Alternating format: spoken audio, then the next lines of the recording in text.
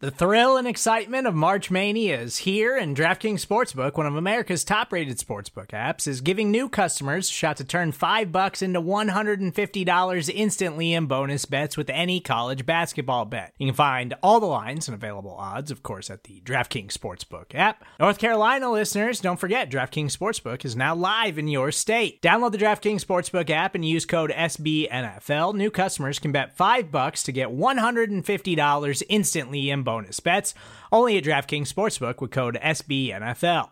The crown is yours. Gambling problem? Call 1-800-GAMBLER, or in West Virginia, visit www.1800gambler.net. In New York, call 8778-HOPE-NY or text HOPE-NY. In Connecticut, help is available for problem gambling. Call 888-789-7777 or visit ccpg.org. Please play responsibly on behalf of Boot Hill Casino and Resort. 21 plus, age varies by jurisdiction. Void in Ontario. Bonus bets expire 168 hours after issuance. See dkng.com/bball for eligibility, deposit restrictions, terms, and responsible gaming resources. Subscribe to the SB Nation NFL show to make sure you don't miss conversations like this one. Two guys right away that I know that you like and that are probably going very high, and I also see them mocked to the Eagles and inside the top 10 all the time. Mm-hmm. Let's start with Kyle Pitts out of Florida. And Danny, I'll pitch a softball out on this one to you, but why should a tight end like Pitts be considered in that top 5, top 10 area? Because he's a receiver. Yeah.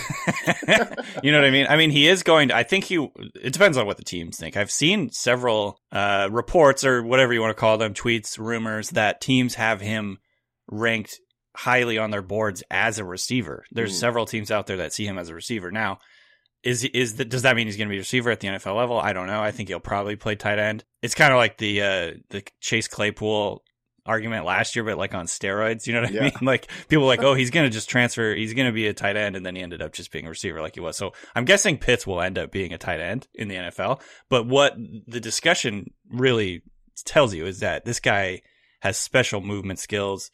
He's special with the ball in the air.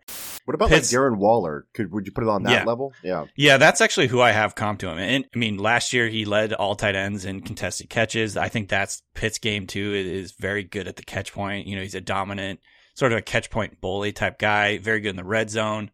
Like and Waller too. Like he plays a lot in line, and I think Pitts can play in line. I think he can do tight end things. I know with the Eagles, like when Zach Ertz wasn't the best blocker, they just have him on simple stuff. It's, you know, inside zone with the split flow action and all that stuff. Just don't ask him to do too much.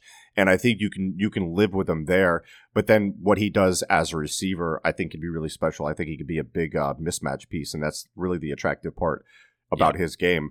It's going to sound like I'm only asking about Eagles targets here, but they're picking at 6, so there's a reason for that based in the framework of this show. There's a receiver out there that could help a lot of teams in that area.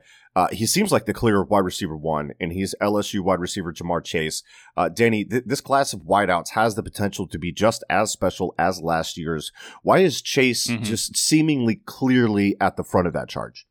Yeah, for me, it's sort of his overall skill set and the fact that I don't have very many concerns. I think the one concern people are having with him, which doesn't bother me so much, is the lack of like elite speed or the ability to separate, I guess. But like to me, do you have those concerns about DeAndre Hopkins? Do you have those concerns about Devontae Adams? CeeDee Lamb?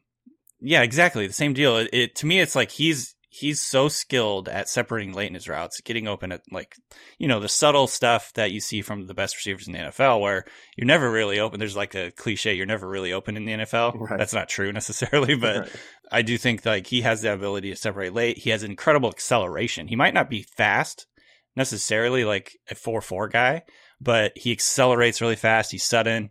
And when I found out, like I watched him before I kind of dug into his measurables. When I found out he was 6 foot, I was like, what? Yeah, that doesn't make any sense to me. He plays big. Alabama wideout Devonta Smith. I think we all get that he's a playmaker and he's exciting, but there's a concern with his size.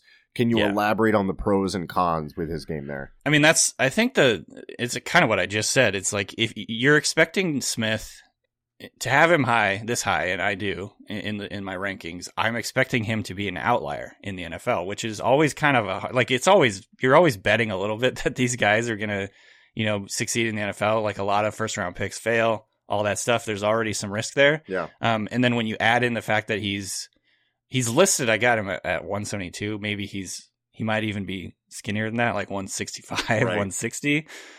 When you look at that, it's rare for guys that size, that rail thin sort of structure, the frame, to succeed or at least put up big numbers in the NFL. It's just a rare thing. So you have to say, does this guy have the skill set to be an outlier and go against the grain in terms of what we've seen historically? And I do think he does, like, for whatever reason. And you said it, he's just like a playmaker. The dude just makes plays. You can hear the rest of this conversation by subscribing to the SB Nation NFL show wherever you get your podcasts.